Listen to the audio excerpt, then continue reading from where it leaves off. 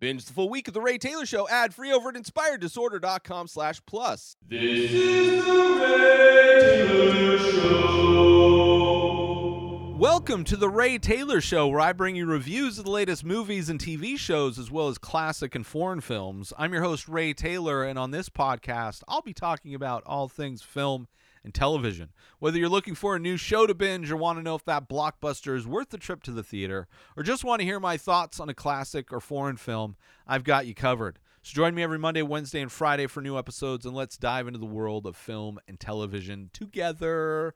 On today's episode, I am finally talking about the newest Christopher Nolan film, Oppenheimer.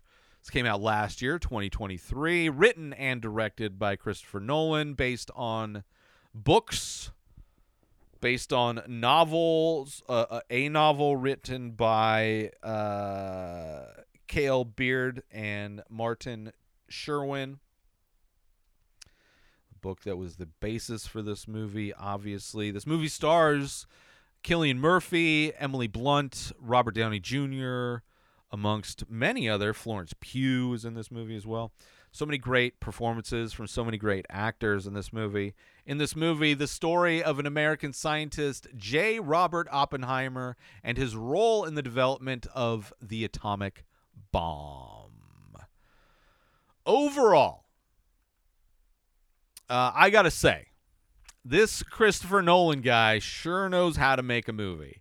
This is a capital M movie, a capital F film.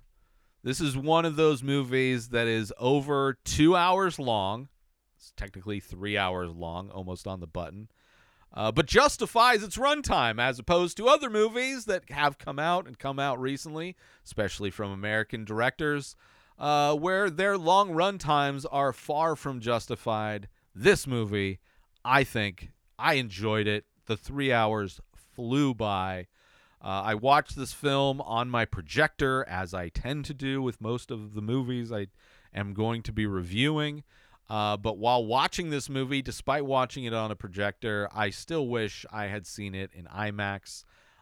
Watching this, I was just imagining all of these scenes and visuals on an IMAX screen. It is a movie with a lot of close-ups and a lot of people talking, but still, it is a movie that I would have loved to see in IMAX, right? It's not some action movie, but there's also some of Nolan's kind of signature practical visual effects, very similar to Interstellar, which is my favorite Christopher Nolan film. So interesting to see those kinds of effects being used in this movie as well. This movie, I would say, might be the best movie I've seen from 2023.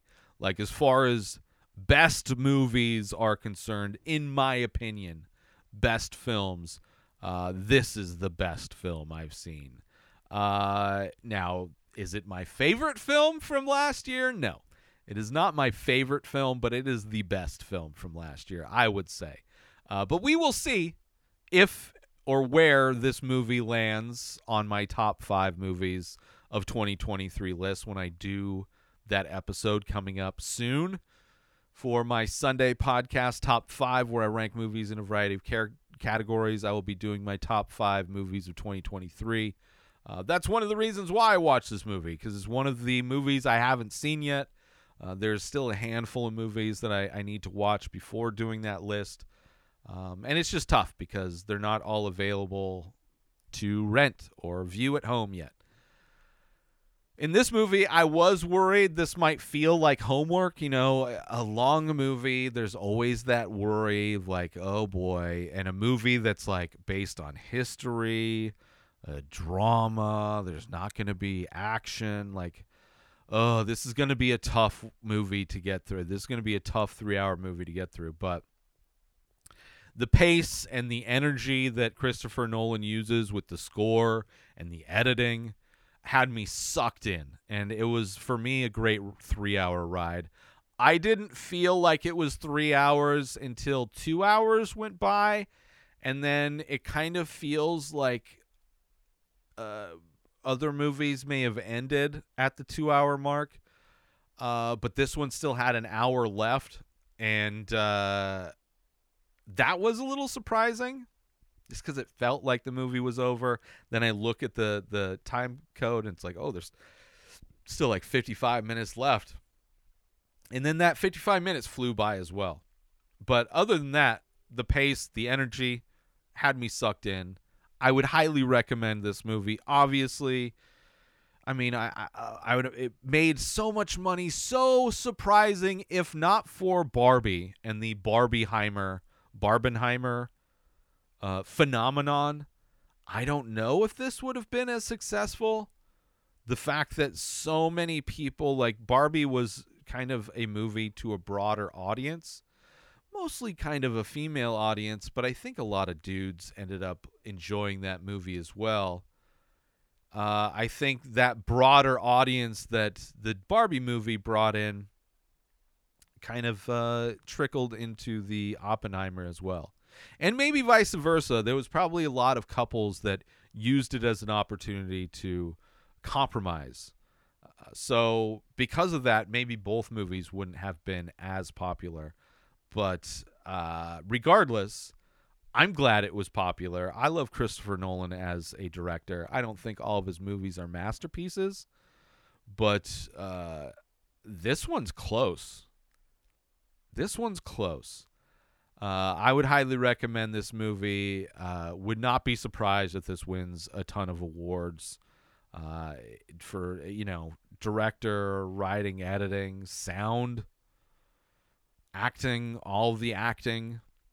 Wouldn't be surprised whatsoever. Would be, coming up against the Maestro. That would be the battle. Those two movies, I would say. Let's pause for a minute here.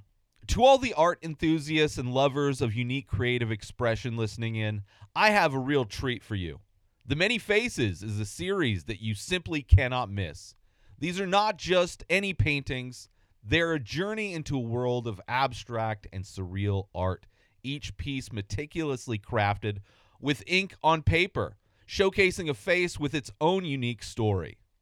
This series is a labor of love with new, breathtaking pieces unveiled every single day, starting at just $20 for a 4x6 painting.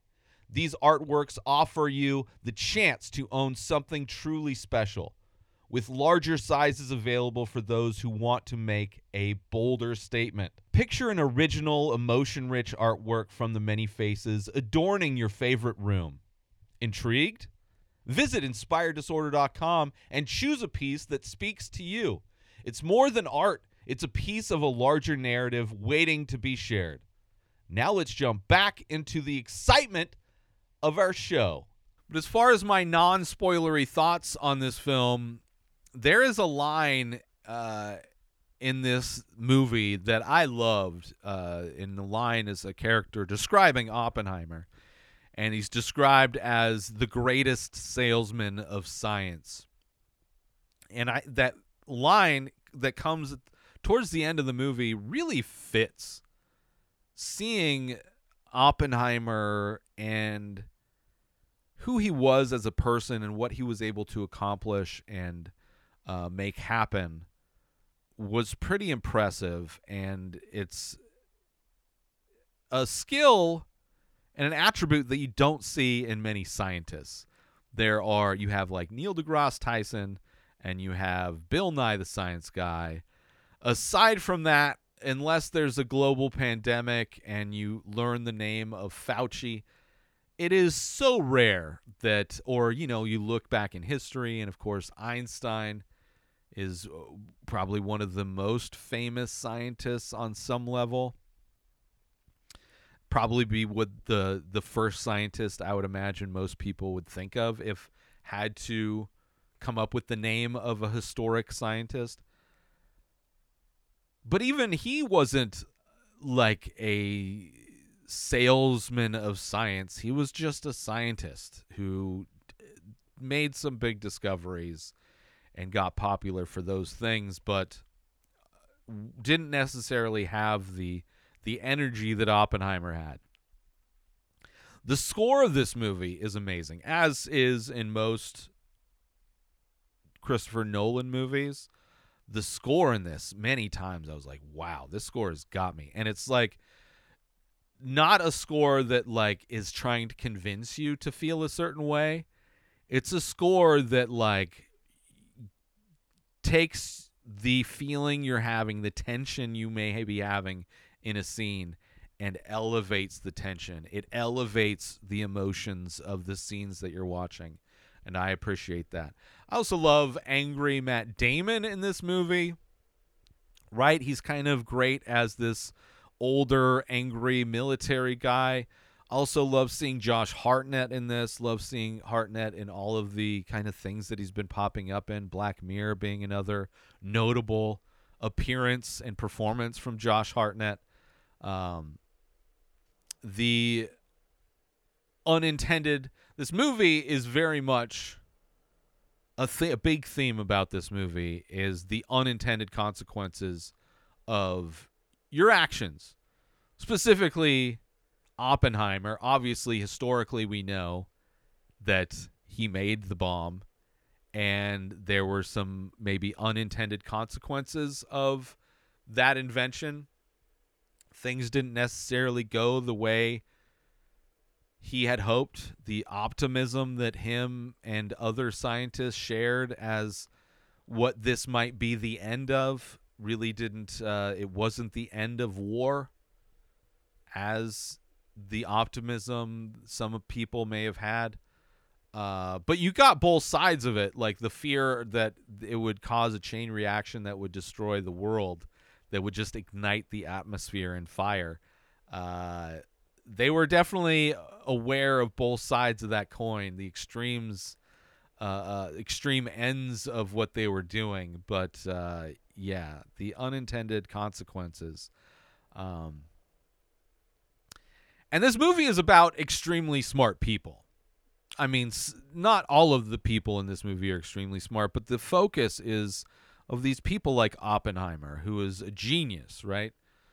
And not only the American side, but also the German side, which we don't really get to see, but it is very much like this movie of extremely smart people competing in teams.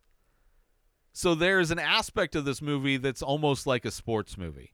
So much of it, like the camaraderie, the competition, the kind of respect for the opponent on some level. Or even like the Avengers type of a movie, right? But instead of superheroes, it's scientists. And all of these scientists who are at the top of their game all know each other, right? They're all familiar with each other. So regardless of where they are geographically, what team they're on, they still understand and respect the knowledge that they have. And there's moments where the purpose of the competition, creating the bomb, is kind of forgotten, kind of falls away, and they're just focused on the race. They're focused on the competition, right? They're not necessarily thinking of what this is going to be used for, what this could mean if it's used, the unintended consequences of their actions. And then, of course, there's a layer of politics and spies over everything. And you see politicians using their power to protect their egos as they do. And there are layers of who Oppenheimer was as a person, what he believed in, what his relationships were like. And then you have the editing and the score of this film provide great energy. Kept me invested, kept me sucked into what was going on. Moments of tension and fear, the moments of things starting to happen. Also the traumas and chaos. And like when people spiral, the visuals, the editing, the score, all of those things, along with the performances, so good. And this might be the first Christopher Nolan film that has some sexiness in it. I don't know if it's the first sex scene in a Christopher Nolan film, but I'd say it's sexy. It's very nerd sexy, super nerd sexiness, but I loved it. I loved the super nerdy sexiness. You know, that's I enjoy it, and it's, you know, gives him a glimpse into his relationship and his kind of complicated marriage. Very interesting. Um, at this point, a couple years ago, I rewatched and ranked all of Christopher Nolan's films.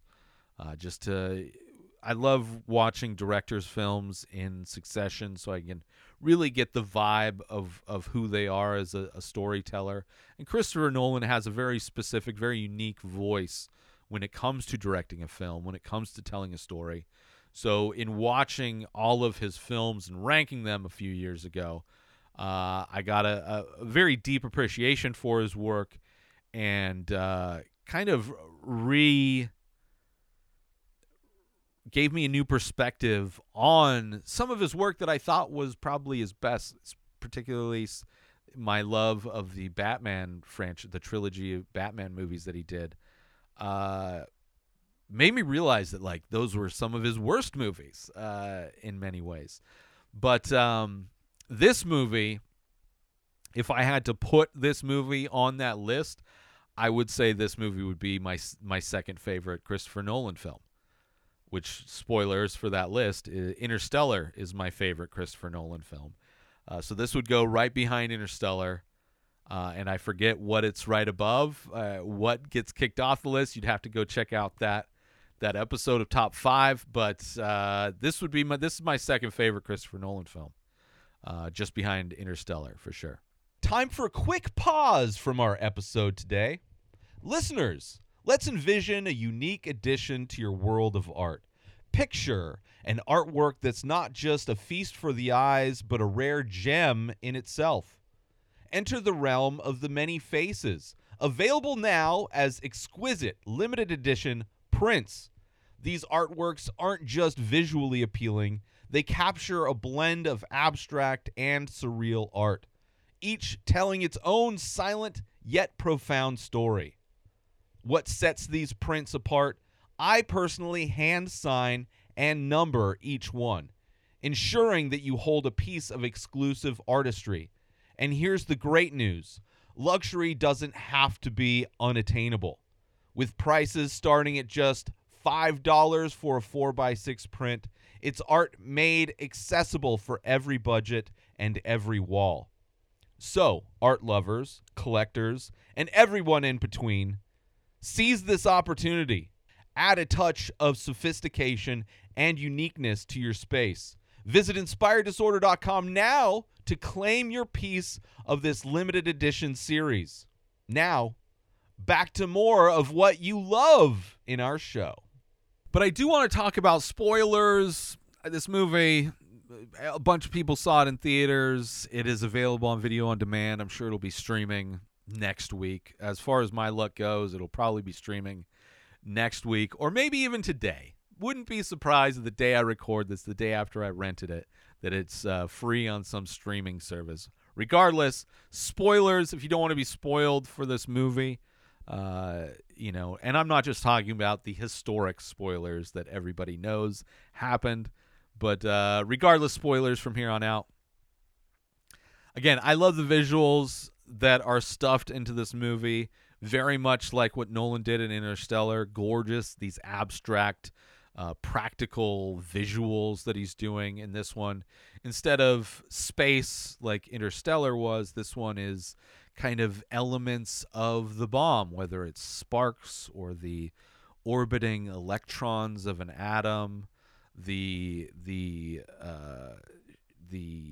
vibrations that are constantly happening at all times, where we can't comprehend the fact that atoms in a solid table, in a table that's not moving, vibrating. If you look at them close enough, you'd see them vibrating, you'd see them moving, you'd see that it's mostly empty space, all of that stuff. And the theme of this movie, probably multiple themes, but one of them that is established very early on is the unintended consequences of his actions leading to death, right? And that is illustrated when he is still a student, poisoning the apple of one of his instructors, right? He wants to go see a talk that another scientist is giving, but he's unable to leave. He's told to stay in class and finish his lab assignment. And because he's left alone, he decides to inject arsenic into the teacher's apple. But then while sleeping or while laying in bed later that night, he's thinking of all of the things that could potentially, the unintended things that can happen with this apple. And in his thoughts, he thinks of a horse eating this apple. And he's like, I don't want to kill a horse. That was not my intention in poisoning the apple. And when he shows up, one of the scientists that he has respect for and wanted to see the talk of, which he did get to see the talk but missed parts of it, was the one who was in that classroom now talking to his teacher and holding the apple. So it's like he almost poisoned a scientist that he and an educator that he had a lot of respect for, thinking that he was going to poison the teacher that he hated, right? These unintended consequences. But in the situation with the apple, he was able to take it back. Whereas clearly, as we know, the consequences of building the atomic bomb, he wasn't able to take back. And it's the time when he wasn't able to take back, and those unintended consequences came back to hurt him, the blowback.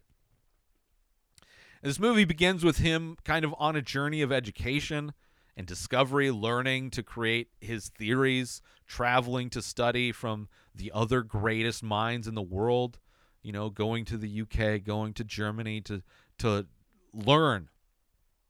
And then after he's done with that and has his theories, wants to start teaching, wants to bring those lessons that he learned in other countries, bring those to America where those things, those ideas are lacking. He wants to be the one to bring those to America, bring that knowledge to the U.S. And of course, in this time is the Red Scare.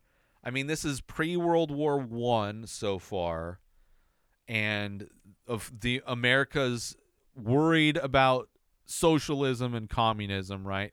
The FBI started a file on Oppenheimer because he had leftist ideas. He had associates and friends and lovers who were self-proclaimed communists, even though he himself never joined the Communist Party, stated throughout multiple times throughout this that he never actually joined the Communist Party.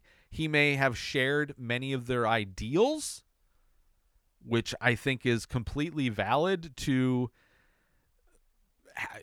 embrace a lot of socialist and communist ideals, especially when it comes to workers and unions and the people who are really responsible for making things work in countries in the world.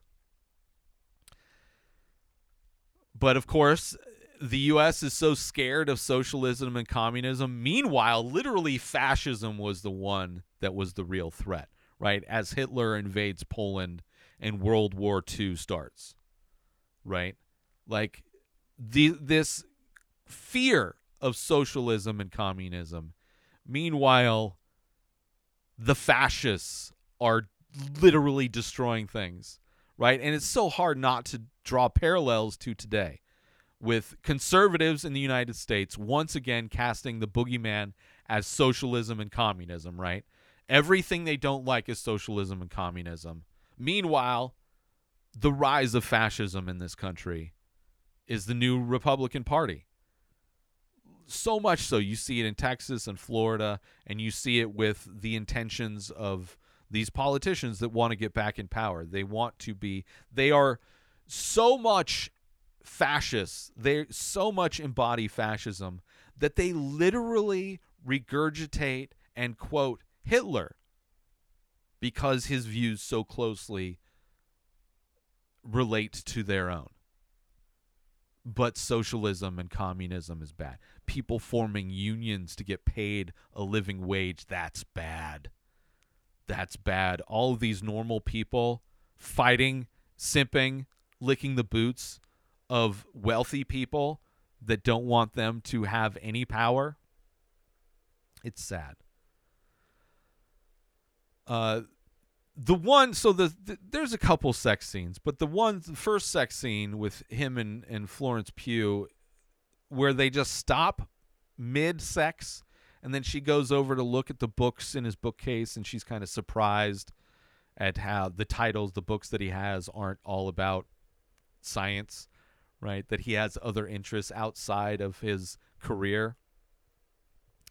But leads to kind of the most unexpected time for the classic, the most historic quote from Oppenheimer, which is a quote from the Bhagavad Gita, I believe. And now I am become death, destroyer of worlds, as she puts him inside of her. You want to talk about nerd sex. That's nerd sex right there. That is like to get turned on to a guy reading Sanskrit and quoting that specific line. That's a woman that is into nerds for sure, which makes them a great couple. Like she is very much attracted to what Oppenheimer is. And then, of course, moving forward, he leaves her because, of course, her communist ties, so he's got a distance from her. He also falls in love with Emily Blunt's character. They have a family, but of course, she's unable to do this. He's busy. His time is consumed by his career, consumed by this project, and she can't handle taking their kid, so they get rid of their kid. They give their kid to like a friend of theirs, which is sad, but also something that just people used to do a lot. And also another aspect of Oppenheimer's character, he's like well aware that he's brilliant, but not in like an egotistical way, but more of just like a matter of fact, right? Which I wonder how true that is, right? But it's a different way to play a character, because most people in movies who are brilliant tend to have an ego about it and who are aware. It's either the self-deprecating, brilliant people who don't believe they're brilliant, or it's the massively egotistical people that think they're brilliant and treat everybody like assholes because they are the brilliant one, and that leads to their downfall. So I'm curious to know how accurate his portrayal of Oppenheimer as somebody who's well aware of his brilliance, but not really knowing that he can use it to leverage certain situations, but also not going around talking down to everybody. Like, he's very much open to hearing, like, that is a major aspect of how they were able to succeed in building this bomb, was by being very open with everybody involved. All of the artists, all of these scientists, coming together and collaborating on this thing. Versus if it was somebody who was super egotistical, he would be the one at the top and everybody else would be below him. And that's not really what it seemed like the creation process was. This movie, gets moving. Once he gets signed on to the project, the Manhattan Project, then things really start to moving. He's like, yeah, let's put this is the marriage of what he's always wanted. His dream was to always marry his two passions, his passion of science exploration and New Mexico. And now he's able to bring both of those things to New Mexico, where he can live on this land that's part of his family's, use this land to do this monumental historic experiment to discovery, invention, all of these things. But then you also have this race, this competition of trying to come up with it before Germany does, right? So much energy put into death and destruction. It's just sad. Like, if it's amazing how many things in life could be better if we put this type of energy and time and money into solving problems that really affect, like, homelessness, food, financial disparities. Like, if we put all the energy into fixing normal societal things just to make life better for everybody, we would be living in a utopia. But instead, all of this energy gets put into making a bomb in order to kill somebody. Not somebody. In order to cause mass genocide, which I appreciate the character who had the line describing it as such, that it's mass genocide, what these bombs do. It's mass genocide. When you bomb an area that is not a strategic kind of action that will only take out the people who are a threat, you are taking out civilians, men, women, and children that have nothing to do with whatever's going on in the war, that are just trying to survive, that are just trying to pay their bills, and dropping a bomb on them, eradicating hundreds of thousands of people is mass genocide at a level that is, because it happens so instantaneously, aside from like the fallout and the what happens with the radiation and all that stuff that causes to more death, it is like so detached from the genocide versus the genocide that Germany was doing. Right? Of course, we all know the genocide that Hitler was doing, killing, millions of Jewish people. And anybody, not just Jewish people, anybody that's not a white person, not part of their white supremacy. So much more visceral and analog, kind of like raw, to see how that genocide took place versus dropping bombs on Japan. So detached. It's like seeing somebody, hunting and killing and cleaning animals, seeing the raw reality of that versus going to a supermarket and buying a steak. So detached. We're so detached from the genocide that America did to Japan. So detached. Like, there's no shame in it at all. In fact, it is, to this day, most of the time when it's brought up in a sense of pride that, like, what we did, this horrific thing, dropping 2 bombs on Japan. But Oppenheimer gets his dream, bringing science and to New Mexico, right? It's his dream come true. Also watching this, I kind of wish, I'd love to see like a cinematic universe of historic scientists. Like, this is the Oppenheimer story, then Christopher Nolan does the Einstein story, then he does the Heisenberg story. Like, it would be interesting to see. It would never happen, and even if it did, it would never be done correctly. But that's because this has that kind of feel of like all of the biggest and brightest working in different teams to try and get this thing that's never existed to become a reality. It's kind of interesting. And because they're all aware of each other, it's kind of, this movie in many ways an example of that. 2 teams of smart people face off.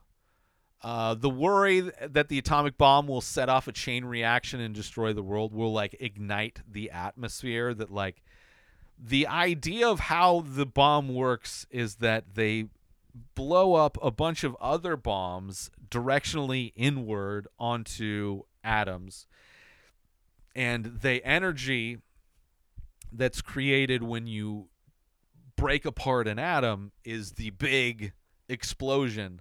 So it's like bombs creating bombs. And it's all a chain reaction, based on a chain reaction. And their thought is, what if that chain reaction doesn't stop and just ignites? Like, what if it doesn't stop at the atoms that are inside the bomb? What if it starts igniting and doing the same thing to the surrounding atoms, causing the world to just, the atmosphere of the world to just be engulfed in flames? It's like a terrifying, plausible outcome, which is crazy. And the excitement when they find out that when they get news of like what Germany has tried, they're like, they went down the wrong path, right? Seeing their excitement, this camaraderie they have, right? While each team of scientists know each other, so it's like, Bill, he went down the Bill should have known better. I knew that Bill, he would go down the wrong thing, right? Very much like a sports movie, but instead of winning a gold medal, it's creating a bomb to kill a lot of people. But it's for scientists, a sports movie for scientists about discovery and invention. The unintended outcomes is what it is. Their hope that the bomb will not be used as a weapon, but hopefully just a reason to end wars. Like that's what they were hoping. That's their most optimistic outcome of all of this, is that if they create a weapon so dangerous that it will wake everybody up in the world to know that the war is not a good idea. If this is what's capable, then we need to just stop. We need to but of course, as we know, that's definitely now there's been agreements not to use those weapons because they want to keep fighting. They want to keep killing people because resources. Oil is a necessary resource, and religion is a delusional cult. Are delusional cults. So those two things together, greed, religion, oil, all its resources, all of those reasons, there's never going to not be war. But I love that they were so optimistic, right? That was their most hopeful outcome. Just like Oppenheimer's most hopeful outcome was that the teacher that he hates would eat the apple. Versus, all of the other unintended outcomes, like maybe he gets fed to a horse. Maybe the scientist he actually likes eats it. And then towards the end of the project, you have people start to question the ethics. Because the war is pretty much done. Germany was done at that point. Hitler had killed himself. And Japan was expected to quit, right? They Pearl Harbor, whatever, but they're probably running out of steam. And so they're like, what's the ethics involved with continuing this? And the tension of watching them put the uranium and the plutonium inside this sphere of smaller bombs was great. I mean, another very intense moment because they have to test. So they push past. They finish this project, right? And now they have to test it. And it's crazy the weather that they had, right? The weather adding absolute chaos to this whole thing. And he's like, don't worry, this is going to burn off. The storm is going to burn off, and by the morning we'll be good, right? The night before, they have this crazy storm, right? Unsure, and they're unsure if the bomb will even go off because they had a failed implosion test before the final test, in which one guy bet that it would work. So they have a super early morning setup before the sun is even up, which I didn't realize they had done it that early in the morning where the sun wasn't even up. You have one of the scientists who are part of the team putting on sunscreen, wearing his welding glasses in a beach chair and like talking shit about the guy who's in his car. It's like, you think that windshield is going to protect you from anything? And the explosion was beautiful. Obviously, we all know Christopher Nolan actually set off a real bomb. That moment when the bomb, everything kind of goes silent. You hear Oppenheimer breathing. But just like mostly silence and seeing the different elements of the explosion in like the rolling fire, the sparks that we kind of saw in some of Oppenheimer's previous visions. Just all of it was pretty amazing. And then, of course, the delayed shockwave was great as well, as it hits everybody. Which kind of shows, I think the shockwave kind of shows how far away the different groups were, like how hard it hit where Oppenheimer and the core group of people were versus where like the Matt Damon character was versus where the scientists were. Like it had different.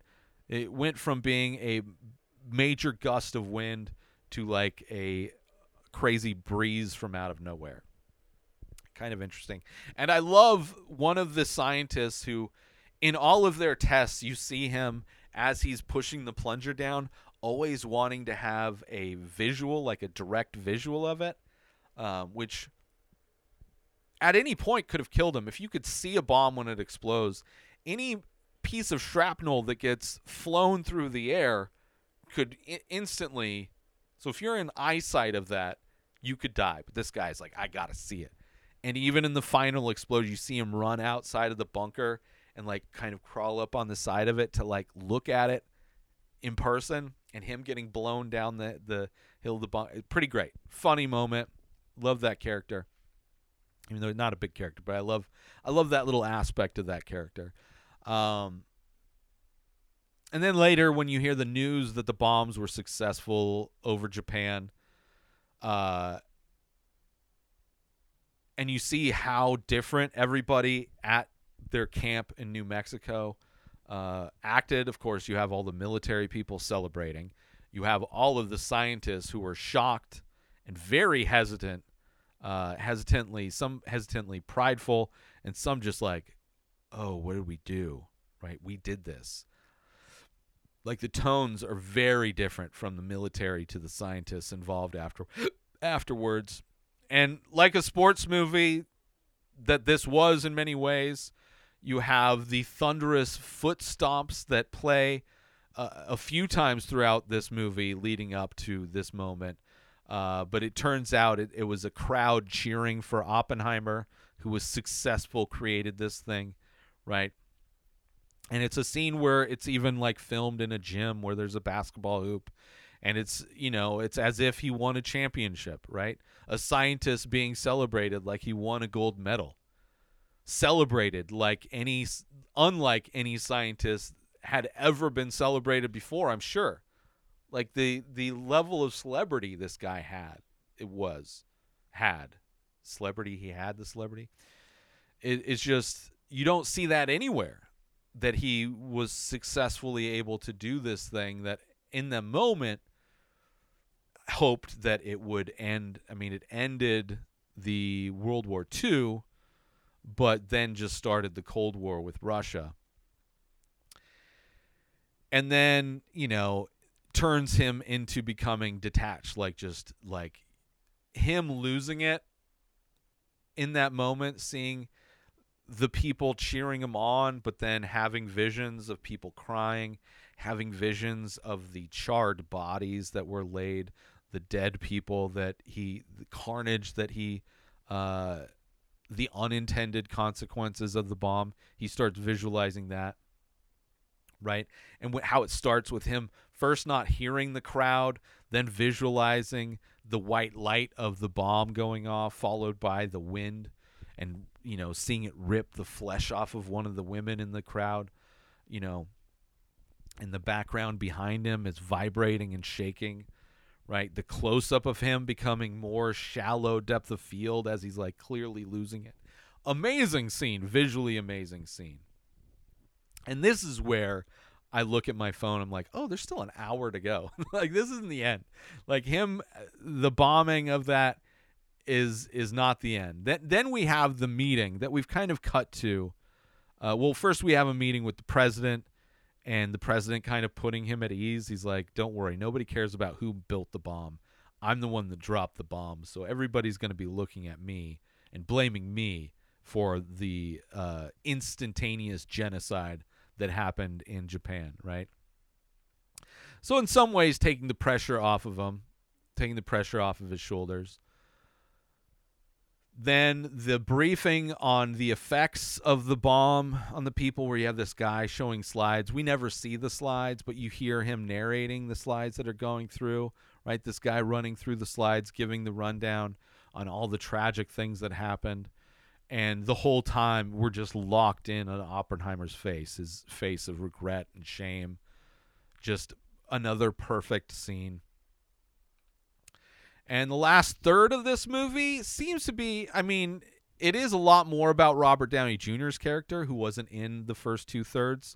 But you see why, like, this politician that was kind of clowned by Oppenheimer, at times, like wants to get revenge on Oppenheimer, ruin his reputation and his livelihood.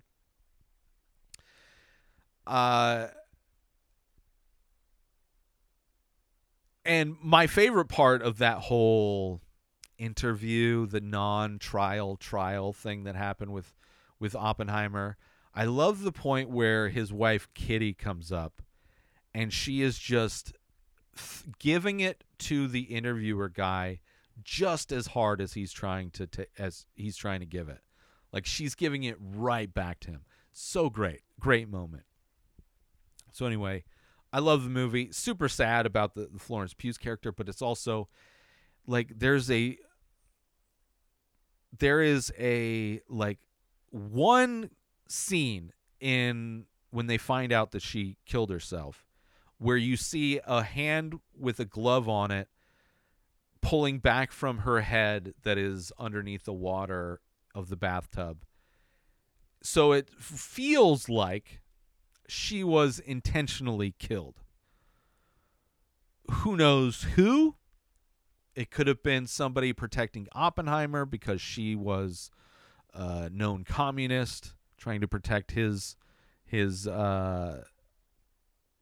reputation, or it could have been just the FBI taking her out because she's a communist also, and just, any opportunity to get rid of somebody that's fighting for something other than capitalism.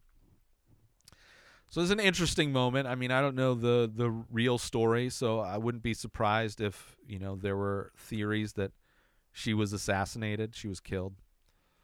Regardless, this is my second favorite Nolan film. The editing, the score mixed with the visuals all fit together so well in this. Elements from so many of his previous films as well, visuals that are so similar to Interstellar, editing jumping back and forth from different points in time, very much like Dunkirk. You have the black and white versus color of this film, very much like Memento. Plus, you have amazing performances in this, as you do in all of Nolan's films, right? A story about a guy who can see so far into the future in these theories that he comes up with as a scientist, but is still so blind to the repercussions of his actions, which is another line that a character mentions in this movie. Unlike the apple that he poisoned but was able to take back before it causes destruction, the bomb that he created was something that he could never take back. The devastation of the bomb and how it kind of bled into his entire being. Such a great movie. I wish I had purchased this movie instead of renting it. I wish I had seen it in IMAX. But regardless, I loved Oppenheimer, a great movie. And I want to thank everybody for tuning in to this episode of The Ray Taylor Show. I do hope you enjoyed my thoughts on Oppenheimer. Don't forget to tune in every Monday, Wednesday, and Friday for new episodes of The Ray Taylor Show.